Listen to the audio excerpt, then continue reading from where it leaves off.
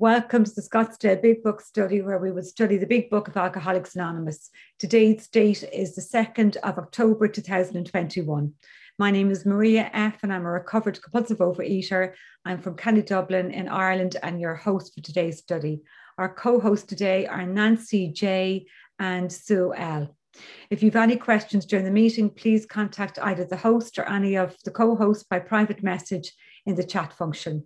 And please note that the speaker today, Harlan G., will be recorded for the duration of the study. However, the Q&A session which follows will not be recorded. And that's an opportunity where you can ask Harlan questions. We ask that you please keep your microphone on mute at all times during today's study. And also please turn off your video. If you need to move around, or if you're eating, or if you're driving, please do disconnect your video because it could be distracting to other members.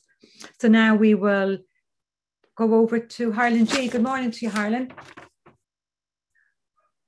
You're muted. There you go. Good morning, Maria. Thank you so much for your service, and thank you to all of you who make this possible. And anybody out there who thinks I am the one that makes this possible, not even close. There are many people who are behind this, who make the website possible. They do the recordings, they do the emails, they do all kinds of stuff that make this go. And I'm so grateful to them.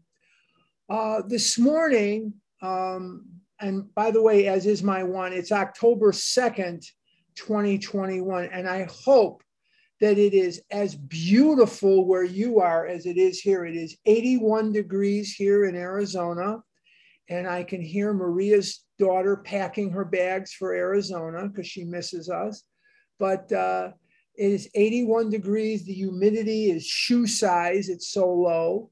And it's just gorgeous now. And until mid-May, this is going to be paradise here in Arizona. And we're all saying to each other, this is why we live here. This is why we live here. Because it sure as heck ain't for the summer. Anyway, we're going to talk a little bit before we begin the chapter. We're going to talk a little more than we normally do. Because the chapter of Vision for You is what we're going to start today. And this used to be chapter 12 in the first printing of the first edition. And in the second printing of the first edition, they made a change. They made a couple of changes. And the change that they made was they inserted Appendix 2 at the back of the book because they were getting questions about what are we doing wrong? We're doing everything you're saying, but we're not having this sudden spiritual experience. And they put Appendix 2 in explaining that a spiritual experience is sudden and profound, and a spiritual awakening is slow in developing. I've never had a spiritual experience. I've only had a spiritual awakening of the educational kind. In other words, the more I learn, the closer to God I get. And they also made two other changes. They moved the doctor's opinion to the Roman numeral section of the book. And the reason that they moved the doctor's opinion to the Roman numeral section of the book is after the book was printed on April the 10th, 1939, and they had more of a chance to think about what they did, they realized, and Sam Shoemaker helped them to realize this, the book should be for alcoholics, by alcoholics. And Dr. Silkworth, although he remains our great medical benefactor, he's gone a long time. He was not an alcoholic. So they moved the doctor's opinion to the Roman numeral section at the front of the book. And they also changed something else for the second printing of the first edition, where it says in step 12 in the first printing of the first edition, and I have a 1-1. Somebody gave me a gift that's worth about $50,000. I have a first edition, first printing big book, and it's in a safe deposit box. And I'll be damned if I know where the key is. I don't know. Let me in there. I have no idea where that key is. I know it's here somewhere, but don't fear. I'll find it somehow, but it's in a safe deposit box, and it says, having had a spiritual experience. But every other printing or edition of the book since the first printing of the first edition will say, having had a spiritual awakening as the result of these steps. So there have been some changes. So the next time somebody says, oh, they're never going to change anything in the first 164 pages, tell them, yes, there has been some things that have been changed. And this used to be chapter 12 rather than chapter 11. There's 12 steps and there was 12 chapters to the book. Somebody's unmuted here. Somebody's unmuted. Okay, now, before we begin this chapter, I would like to tell you a little bit of why the chapter is here, and then I want to relate some of my experiences with this. I'll do the second thing first. I'll talk about my experiences with this, and then I'm going to talk about the origin or the history of this chapter and what this chapter hopes to accomplish for us, the sufferers of addiction. I was born to two parents who were very quickly raised by me. My mother was mentally ill. My mother was a wonderful person. She had no idea that she was even pregnant, not a clue that she was pregnant. And when I tell that, and we're live, when I do this at retreats or conventions, I always hear the from a lot of the women in the audience. They just can't believe that a woman could be pregnant and not even know it. Well, my mother had no idea that she was pregnant with me. As a matter of fact, on the morning that I was born in May of 1954, she called up the doctor and she described the kind of pain that she was having. And the doctor said, I don't know what could, it sounds maybe like it's a kidney stone. I don't know what to tell you. He says, Virginia, come to the hospital and I'll meet you there. My mother's name was Virginia. That's not a name you hear too often anymore. And my mother came, and there I was. I was a kidney stone. And she had three distinct personalities. She could be a 2-year-old, 3-year-old, very, very immature, talking baby talk, talking like a little baby, like a little child, acting like a little child. She could be a screaming, raving lunatic. I mean, out of her mind, screaming and ranting and raving and just in your face. Or she could be a pretty together person. You never knew what you were going to get or how long you were going to get it for. And she really loved me very, very much, very much. My mother and father, amidst all the things that I'm going to talk about this morning, I want to remind you, because I'm really reminding myself, because when I talk about this, it brings up just a cornucopia of emotion, just a whole assortment of emotions, some good, some not so good. So I need to remind me. My mother loved me very, very much. And my mother did the best that she could do under the circumstances. There was no treatment that she sought or had for any of this, nothing. She was an untreated, mentally ill person. And my mother was a 100 unit per day diabetic, 100 units a day of insulin diabetic. My father was an immigrant to this country. He came to this country in 1914. He was not a survivor of the Holocaust, but he was a survivor of the murder and mayhem that Jewish people underwent in Russia, Poland, Lithuania, the Ukraine, long before Hitler ever came onto the scene. There were pogroms, there was Jewish persecution in these places, and of a family of 40 people who were obliterated off the face of the earth, on one horrible, nightmarish night, he was the sole survivor. He saw members of his family, mother, father, sisters, brothers, nieces, nephews, individuals from 6 weeks old to 75 years old, murdered, and the sounds of the screaming and the bullets and the screaming and the screaming and the screaming haunted him his entire life.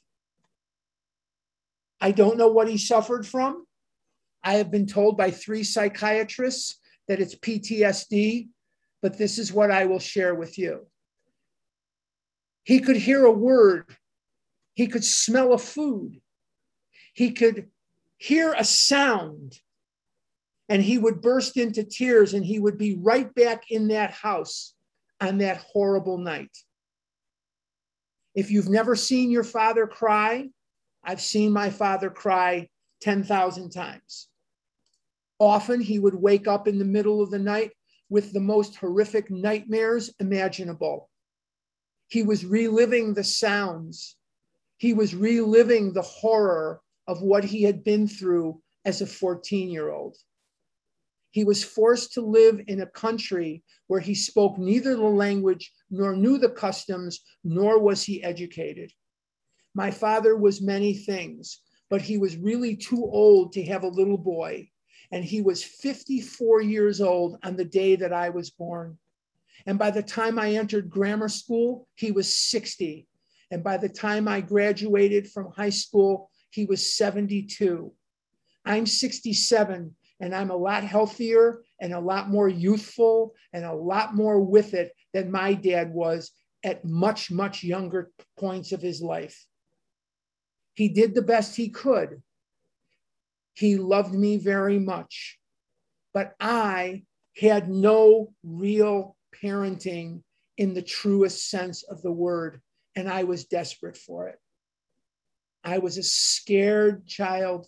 My mother and father lived on very little money. If it wasn't for my dad's Social Security, we would have been in real trouble. My dad was not a good businessman, and the business that he was in had long seen its best days behind it.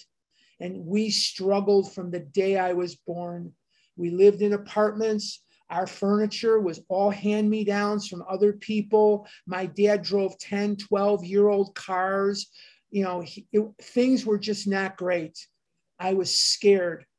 I wet the bed and sucked my thumb for a longer period of time than I care to talk about. And I was afraid of the world that I was born into. And from a very early age on, as I've shared here many times, I have vivid memories of people yelling and screaming at my parents about how fat I was getting, how much food I was eating, and how I was not going to have any kind of life. I looked different from the other kids. As far back as 6 and 7 years old, I had a protruding stomach where they did not. Never once in my entire life did anybody have to tell me about the starving kids in Africa and that I should eat all my food. They would tell me, don't eat so much, let the kids in Africa starve. No, they wouldn't say that at all. I'm just kidding. But the bottom line is that no one had to tell me to eat my food because of the starving kids in Africa or China or wherever it was that they were starving back in the 60s.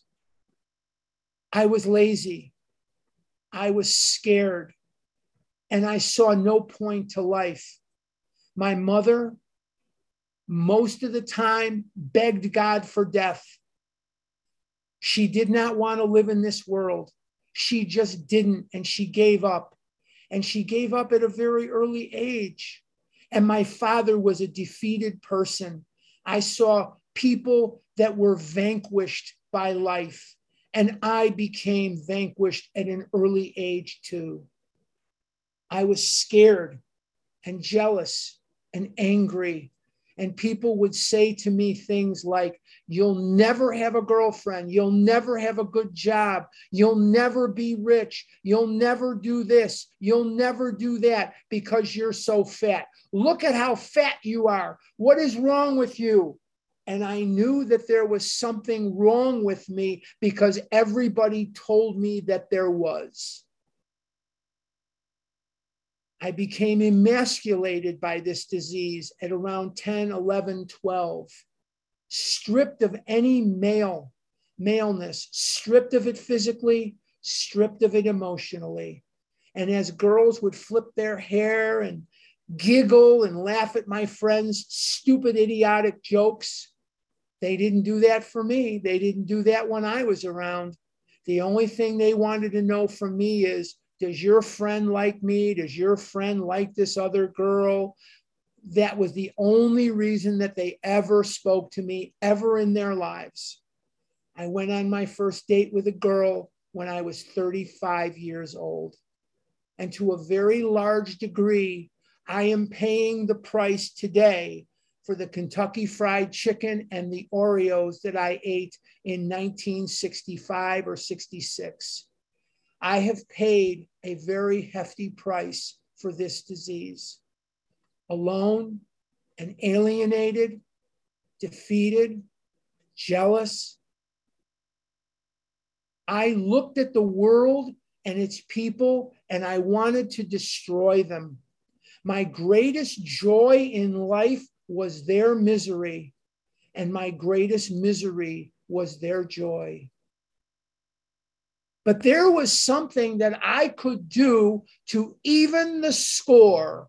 There was somewhere I could go so that I could even it up and I could be happy too. And this place was a place that I could go, and it had golden arches, or it had a sign in front of it that said Red Hot Ranch, or Wolfie's, or whatever. If you're from the north side of Chicago, you're chuckling now. But the bottom line is, I could go and eat food. And the crunch of potato chips and the chewy satisfaction of Rolos or chocolate turtles or Milky Way bars made the world right again. And so for those 9-10 seconds that I would crack open a bag of shoestring potato chips, for the 9 or 10 seconds after I would bust open an envelope of chocolate turtles, I was the quarterback of the Bears. I was Steve McQueen. I was James Bond and the Man from U.N.C.L.E., and everything rolled into one. I was just like everybody else. And the food allowed me to live in a world of complete falsehood and fantasy. And I lied when the truth was better, not only to you, but to myself, about how everything was or was not going to be okay. But who cares? I've got Rice Krispies and Hershey syrup to pour on them. Food was my friend. Food was my lover. Food was my companion. Food made the world a good place, a place where my mother was just yammering in the other room and I could pay no attention and I didn't give a damn. And my dad, he was great. And my mom was great, but who cares? I've got Almond Joy bars. And it made the world a better place. And it worked like a charm until it didn't. Until it didn't. My food got awful salty at some point in my life, awful salty. And the reason that my food got awful salty is because it was mingled with my tears, because the food wasn't working anymore.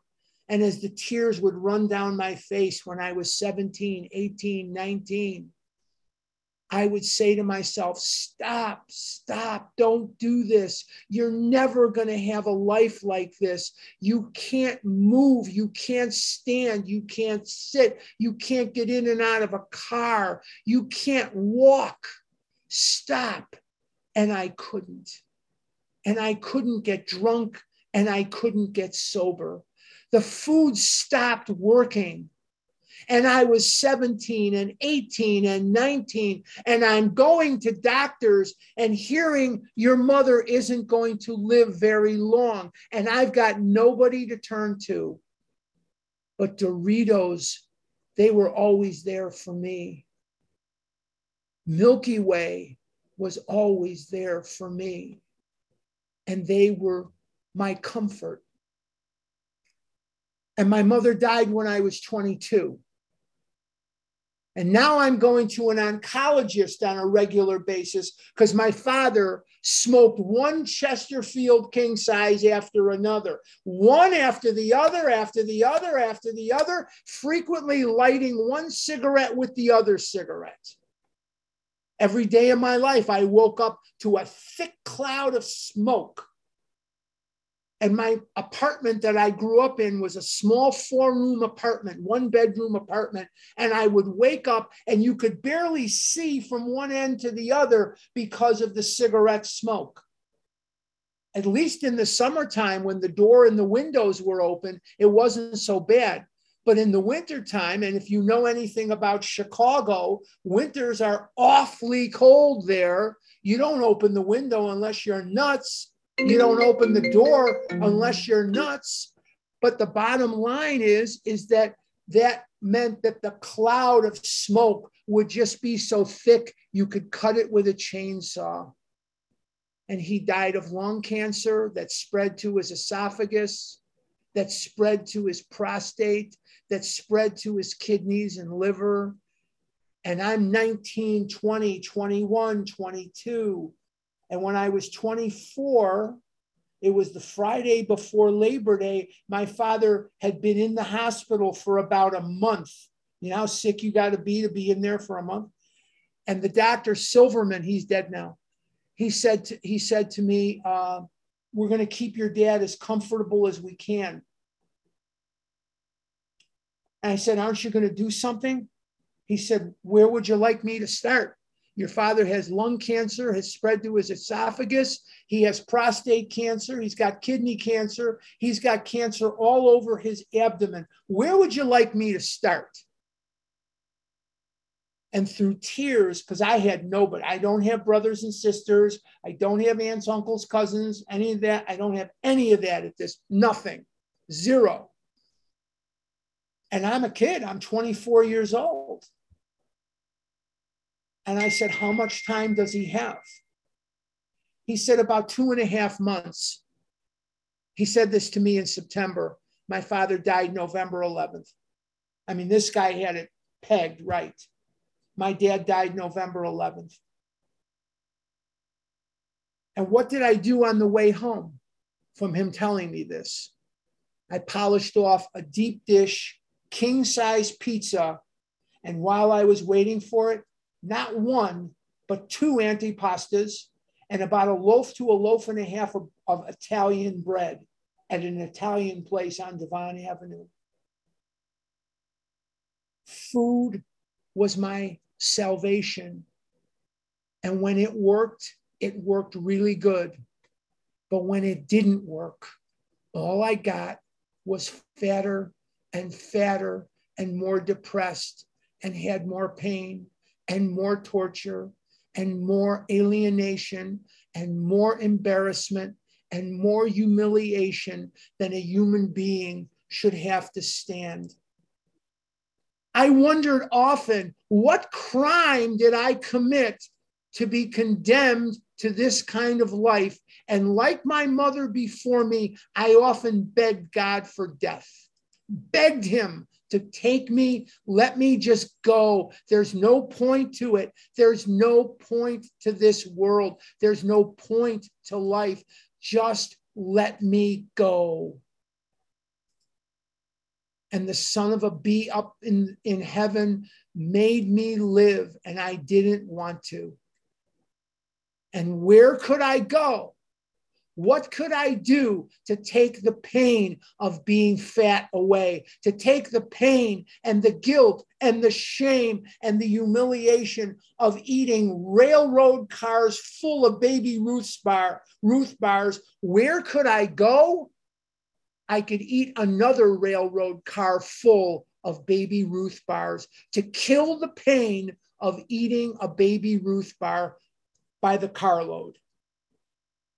And my dad died in November of 1978.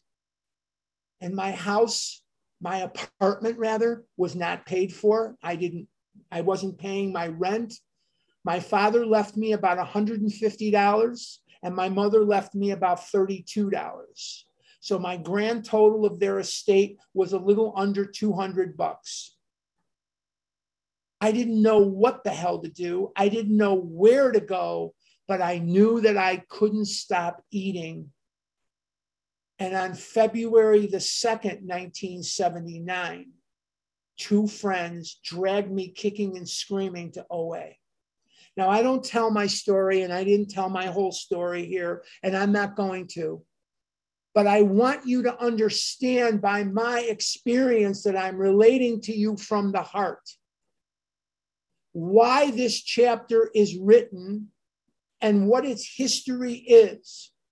Because the chapter is called A Vision for You. And our group on Sunday through Thursday is called A Vision for You. And the main meeting the big meeting that I go to every weekday, every single day, plus Sunday special edition, is called A Vision for You. Now think about the title while I explain the purpose of this chapter. God has a vision for you. And it's a vision of good and not bad. It's a vision of freedom and emancipation from the slavery of the food. The food is a form of slavery.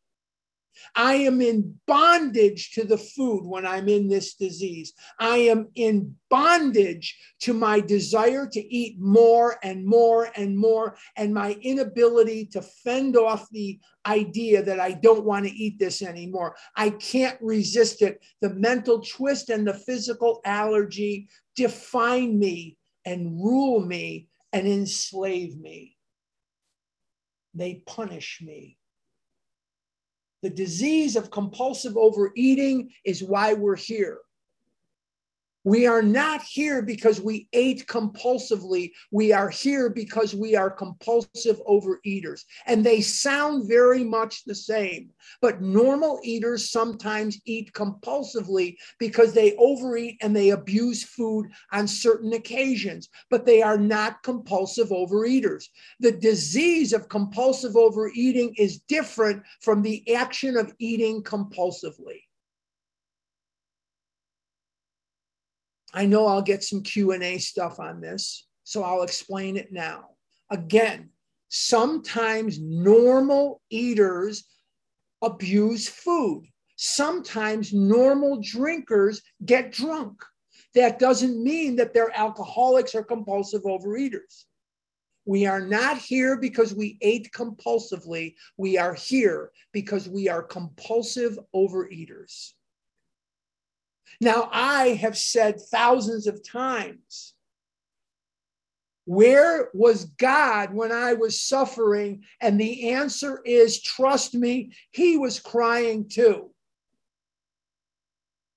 I ransacked my own life, but I hurt my mother and I hurt my father. Just because my mother was crazy and just because my dad was old doesn't mean that they didn't cry a river of tears as to what they saw their son going through. They loved me. And by the time I was a senior in high school, I was 335 pounds. A vision for you is from God. And the vision for you is that you will have a spiritual awakening and be free. Steps 5 and 9 are the great emancipators. Steps 5 and 9 are the great emancipators. But you have to work all the steps, obviously. If 5 and 9 are the great emancipators, 2 and 10 are the most underutilized, 3 and 4 are the most misunderstood. We'll get into that because as we flip the book and start going back to the beginning, we'll start over again. A vision for you is God telling you through Bill's hand what he envisions for you. When my father died, I went to the food. When I got divorced, when my child, who lives in New York City, treated me the way she does, I went to the Fellowship of Overeaters Anonymous. And I got better relief and more happiness than I've ever had in my life. What I was trading was the pleasure of the food for the deep happiness of the recovery. Let me say that again. I want you to pay attention. I was trading pleasure from the food for the happiness of the recovery.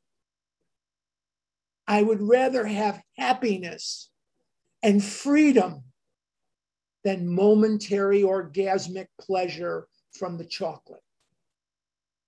That momentary 9 seconds will not sustain me. If it did, I wouldn't have eaten a second railroad car full of Doritos. I wouldn't have eaten a second railroad car full of whatever, Almond Joy bars.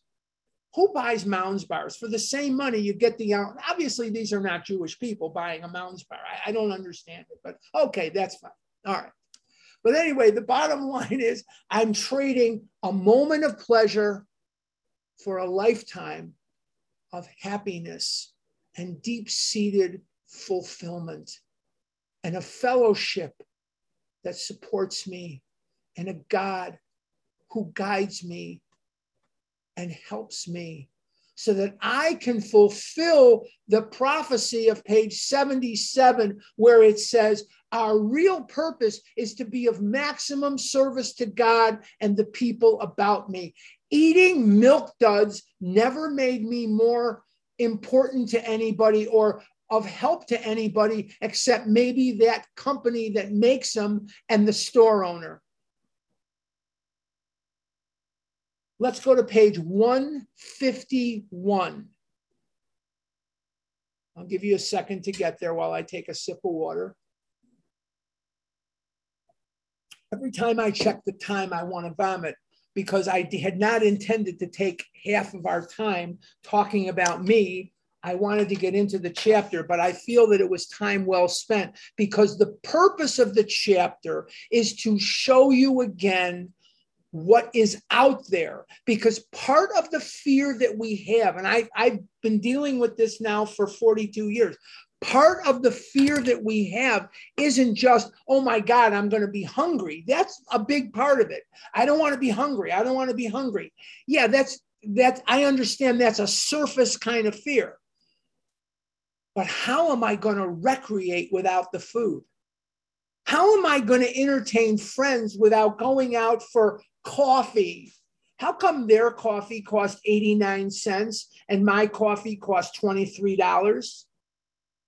How come their coffee came in a cup and my coffee came in bowls and plates and every other damn thing?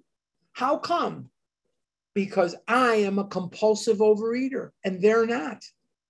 Let's go to page 151. The chapter is pure poetry, pure prose, pure beauty. This is the most beautifully written chapter of the book, in my opinion. And let's start a vision for you. A vision for you. For most normal folks, drinking means conviviality, companionship, and colorful imagination. It means release from care, boredom, and worry. It is joyous intimacy with friends and a feeling that life is good. Let's stop right there. I often would go out for meals with people, or by myself, obviously is not applicable to this. I would go out and I would be very upset because they'd be talking about the girls that they're dating. They would be talking about the careers or the families that they're starting. They'd be talking about going to the estate planner because their parents were leaving them all this money. And I was left out of that. And then the food would come. And I no longer cared about that. I was good. I was right. I was right with the world. I had my food. And that's what food did for me. But what it did to me was inhumane. You wouldn't treat your worst enemy the way food treated me. Let's continue. But not so with us in those last days of heavy drinking. See, I said the food stopped working. And the food stopped working to the point where I couldn't eat enough of it to get high. I couldn't eat enough of it so that I was worry-free. It stopped working. The old pleasures were gone. They were but memories. Never could we recapture the great moments of the past. There was an insistent yearning to enjoy life as we once did, and a heartbreaking obsession that some new miracle of control would enable us to do it. There was always one more attempt and one more failure. The diets that I went on, the oaths that I swore to God, I'm never going to eat like this again. I'm going to get skinny. I'm going to do this. I'm going to do that. All the time, the power of the universe was there to tap into. I didn't look for it. I didn't know to look for it because everybody in my entire existence from the day I was born said to me something that was untrue. They said, you can do it. You got to get your willpower in line. You got to be disciplined. You have to use your discipline. And then my favorite one is, if you cared about your mother, you wouldn't get so fat. If you cared about your father, you wouldn't get so fat. I cared about my mother and I cared about my father, but you better not try to take that ice cream cone out of my face because I'll kill you if you touch it again. Because I didn't know that there was a spiritual remedy to what I was going through. And it took longer than I care to admit before I would finally surrender. Let's keep going. The less people tolerated us, the more we withdrew from society, from life itself. You know, I don't often picture in my mind compulsive overeaters sitting around compulsively overeating. It's not a very appealing sight in my mind. It's not a very appealing sight. So I picture alcoholics at a bar, and they're at the bar and they're buying each other drinks and they're hoisting one for old Fred, who's no longer with us, and old Margaret, who's no longer with us. And they're drinking and they're having a good time and they're dancing. And that's the way it is for alcoholics for a while. And then it's not. And then they're isolated and alone and in desperate straits. I went to AA for 9 years. I lived in Eugene, Oregon, hence the duck shirt. I lived in Eugene, Oregon for 9 years. Now, there is no OA in Eugene, Oregon. There's no such thing. It doesn't exist. I tried to start a bunch of meetings there with my then wife, and we failed every time. Failure was all around me. I tried. I couldn't do it. And I got abstinent in Eugene. But one of the things I knew from my experience in AA is that conviviality of the drinking, that conviviality picture of the bar and the glasses tinking and they're buying rounds and they're dancing and they're cavorting and they're canoodling and whatever they're doing, it doesn't last very long for the alcoholic. It may last a while for the social drinker. It may last a while for the moderate drinker, but it doesn't, or the heavy drinker or the light drinker, but not so for the alcoholic, because they have a permanent, progressive, and fatal disease, and so do we. The disease is permanent. The disease is progressive. It gets worse all the time. And the disease is fatal. This disease will extract a price from you that you will have a hard time paying. And the only way you're going to pay that price is with God. And the only mechanism which to pay that price with is the steps. Without the steps, there's nothing. There's no currency to recover. There's just no chance. We have a disease, it says in chapter 3, at the end of the chapter, the very last thing that God leaves us with at the end of chapter 3 is we have a disease that only a spiritual awakening will conquer. I changed the word experience to awakening because most of us will not have a spiritual experience. What is the difference between a spiritual experience and a spiritual awakening? A spiritual experience is sudden and profound, and a spiritual awakening is slow in developing and will develop over time. And that's the difference. One is fast, one is slow. The one that's fast is the experience. The one that's slow is the awakening.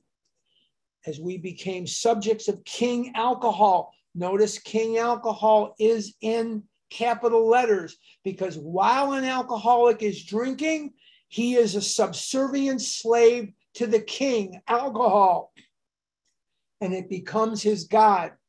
Milky Ways, chocolate turtles, Doritos, onion rings, French fries were my gods. My mother used to say, my zun, which means my son in Yiddish. My zun, you are a slave to food. You are a slave to the food. And my answer to that was always F you. But she was 100% correct.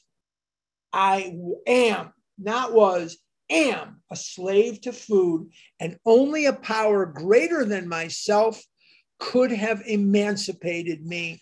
And my God has continued to work on my emancipation every day throughout my life, as long as I do the steps. Let's continue. King Alcohol, shivering denizens of his mad realm, the chilling vapor that is loneliness settled down.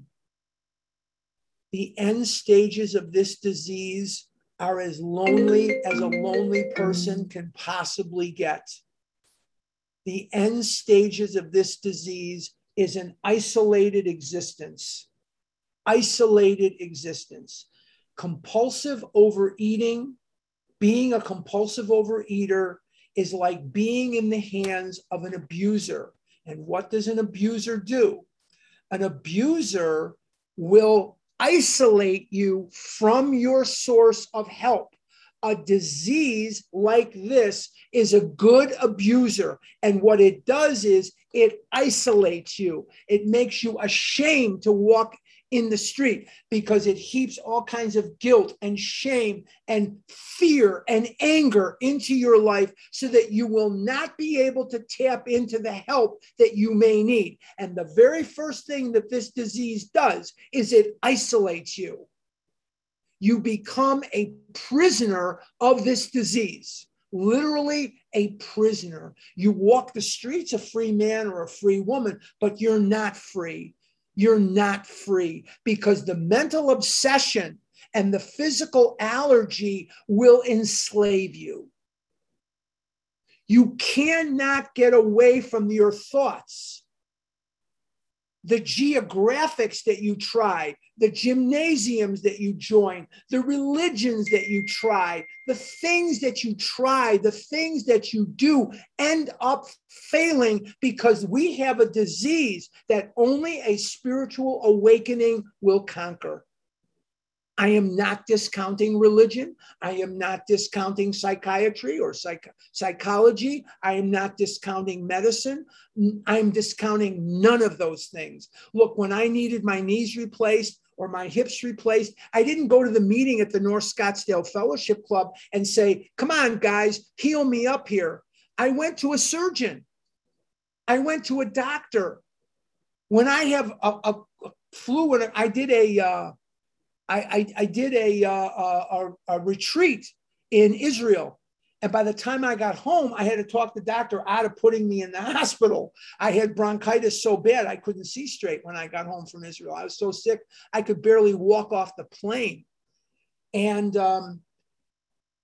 he gave me a Z-Pak. And within 5 days, I was myself again. I was great. This is a couple of years ago. Or anytime I get sick, I go to the doctor. But they can't help me with compulsive overeating. For that, I have to come to OA. Going to anywhere else but OA for relief from this disease is like going to the gas station to try to rent a tuxedo. They don't have them. It's not there. Let's continue. It thickened. What thickened? The horrible loneliness, ever becoming blacker, ever becoming more ominous. What does that speak to? It speaks to the progressive nature of this disease. When we read Bill's story, as we will, because we're going to flip around after this chapter, I'm going to try to time it so that this chapter takes us about to the end of the year, and we'll have our little Simchas Torah, and we'll go all the way back to the beginning, and we'll do that. But the bottom line is, the progressive nature of the disease. When we read Bill's story in the first 8 pages, every paragraph, every sentence, the disease is getting worse and worse and worse and worse and worse. And in the second 8 pages, it's getting better and better and better and better. Because as the disease is progressive, the recovery, thank you, God, is progressive as well. I am more recovered today than I was 5 years ago. I am more recovered today than I was 10 years ago. Now I got older, so the disease also progresses, but my recovery progresses as well. Yes, Virginia, they can progress at the same time. But if I stop doing the work, the progression of the disease will overtake me and I will die in the food, a miserable, lonely death. The disease is permanent. It doesn't matter how long I've been free. Remember the man of 30 did some spree drinking? He remained bone dry for 25 years. And he was dead within 4. The disease picked up right at the point that he picked up and killed him. The jaywalker. Every sentence, it's getting worse and worse and worse and worse. Jim, Fred, worse and worse and worse and worse. You, worse and worse and worse. I don't care how long you've been abstinent. I don't care how male or female, straight or gay, black or white, Jew or Gentile, Muslim, Buddhist. I don't care who you are or what you are human. And in your humanness, you will never rise above the level of being a human being. And as such, you have a permanent, progressive, and fatal disease. Let's continue. Some of us sought out sordid places, hoping to find understanding, companionship, and approval. Where did we find some of that companionship, understanding, and approval? Often with lesser companions, often with binge buddies, people, places, relationships that you knew damn well you were not destined for, but you hung on to them because you could eat your head off in that relationship and nobody would say anything to you. And that's why you stayed? Think back.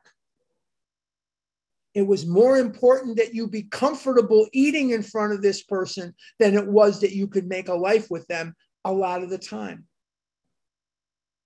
Not every case, but a lot of the time. Momentarily we did, then would come oblivion and the awful awakening to face the hideous four horsemen: terror, bewilderment, frustration, despair.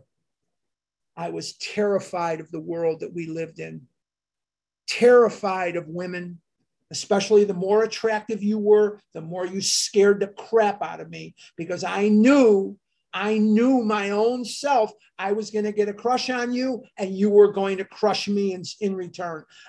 I knew that I didn't have the money to get in there. I knew that I didn't have what it takes to go there. I knew that I didn't have what it takes. I hadn't done the work and that I was too fat. I knew that the world was going to reject me. It was only a matter of when. I was fat. I could have been a lot of other things and I would have been okay. But I was fat. And that meant that I didn't have the same membership card to the human race as you did. Not you here, but you, the people out there. Bewilderment, confusion reigned supreme in my life. I didn't know which end was up. I didn't know which side of the bed to pee on.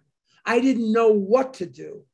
I was confused. And oftentimes I would wait to see what others thought or what others were doing or what others were thinking before I would formulate a direction or an opinion. I couldn't operate on my own. I was what you were. If you were a Democrat, I was a Democrat. If you were a Republican, I was a Republican. If you liked this, I liked it too. If you hated this, I hated it too, because I was scared to death that if I went against you, you'd leave me. I never was myself. That came to pass, and it is the most joyous feeling in the world. Not that my opinion is so godlike, not that my opinion is so wonderful, but I've gotten to a point where if I think it's yes, I say yes. If I think it's no, I say no. And I understand sometimes there's compromises in life. Hang on. But I can speak my mind as an emancipated human being. I can speak my mind and tell people what I'm thinking. And that is so free. That is so much freedom for me to be able to do that, because I used to have to think one jump ahead of you. Like a checkers game, I had to think ahead of you. What do you think I should think? What do you think I should feel? What do you think I should do? And then I tried to do that. It's exhausting. It's the most exhausting way to live. Being me, I have energy to do other things. I have the energy to do other things, and I'm not so exhausted all the time. Frustration, constantly frustrated, constantly angry, constantly jealous, constantly wondering what the F was wrong with me and when is this going to end? I'm 67 years old. Doctors have been pronouncing my death sentence from the time I was a teenager. I was 17 years old. I broke my ankle in gym class. I went to Edgewater Hospital, which is condos now. And Dr. Bernstein said to my mother, I can see him now. I can hear him now. He looked over his glasses. He says, Virginia, this is when the doctors put your cast on. Now they don't even, now it's a nurse, or something. He says, Virginia, he isn't going to live to see 30. He's 300 pounds and he's 17 years old. What do you think is going on in your house that could change? Despair. I didn't want to live. You take your world and you shove it up your butt. I want no part of it. I don't get what it is to live in this world. I don't understand what it is to live in this world. And every time I catch a glimpse of myself in a mirror, and every time I catch a glimpse of myself in a store window, I want to vomit.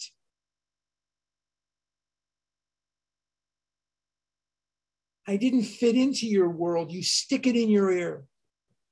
I don't fit in your clothes. I can't ride in your cars. I can't sit on your furniture. I can't fit in a restaurant booth. I can't walk. I can't stand. I can't live. I can't do anything right. It doesn't seem that I have what it takes to live in this world. So please, for the love of God, shoot me or poison me, but let me know when you're going to do it, because I want to make sure I've got lots of Oreo cookies in my stomach when you do it, so I can go on a full stomach. I never saw myself as being able to achieve anything. The fact that there's 124 of you, or 123, because I'm in there too, 123 of you that are tuning in to hear me this morning is more than mind-blowing. More than mind-blowing. It never occurred to me that anybody would ever want to hear anything that I had to say at all. And yet, at some egotistical level, I thought I had all the answers to life. That's the ass kicker in the whole thing. I had a life that was horrible, and yet I believed that I was like the guy that you should come to. What craziness, what mental illness did I have? Forget about my mother. Forget that. She, well, look at me. My bills aren't paid. I look like a hippopotamus. I smell like a zoo, or I smell like a Park District bathroom in Chicago, because my hygiene is terrible. I look like an idiot. And yet I wanted to be the shell answer man, because I felt I had the answers. Come to me and I'll enlighten you on the secrets of life. What kind of an idiot was I? There's a huge difference between eating compulsively and being a compulsive overeater. And I hope I've made that distinction. Normal people today, normal eaters will go to restaurants or at home or whatever, and they will, and they will eat compulsively. They'll eat a little too much of this, or they'll eat a little too much of that. But a compulsive overeater is someone who suffers from a disease of the mind and a disease of the body, the twist of the mind and the allergy of the body. They sound very similar, but they are worlds apart. The difference between alcohol and alcoholic, worlds apart. But what they really have is alcoholism. When you suffer from alcoholism, now it's going to be Saturday night here in a couple hours here, 7-8 hours. It's going to be Saturday night. I'm on the West Coast, so it's only almost 11 o'clock. There's going to be, I live on Resort Row here in Scottsdale, and our number one industry here is tourism. If we don't have to, like last year, these businesses were closing up like there were no tomorrow. They couldn't make it. And now the snowbirds seem to be back. The traffic is bad again and all this. But I live right on Resort Row. There's bars and there's restaurants. I mean, you can't count them all. Well, there's going to be people tonight that are going to get drunk, and they're not alcoholics, but they're going to get drunk. There's a big difference between that and alcoholism. Unhappy drinkers who read this page will understand.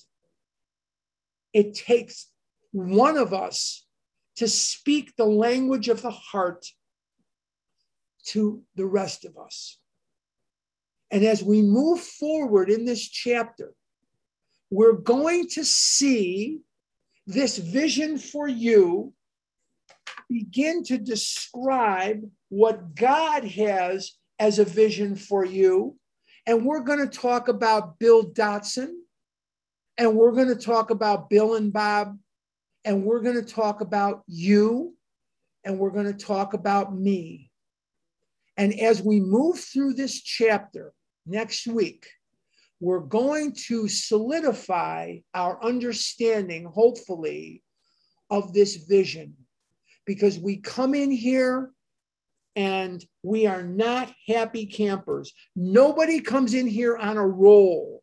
Everybody who comes in here because things have not gone well. All right? Nobody wakes up in the morning and says, wow, I've got more money than I can count. I look fantastic. I feel great. Everything's coming up roses without thorns. I think I'll join Overeaters Anonymous. Nobody does that. Nobody does that. So come back next week. We're going to re-examine this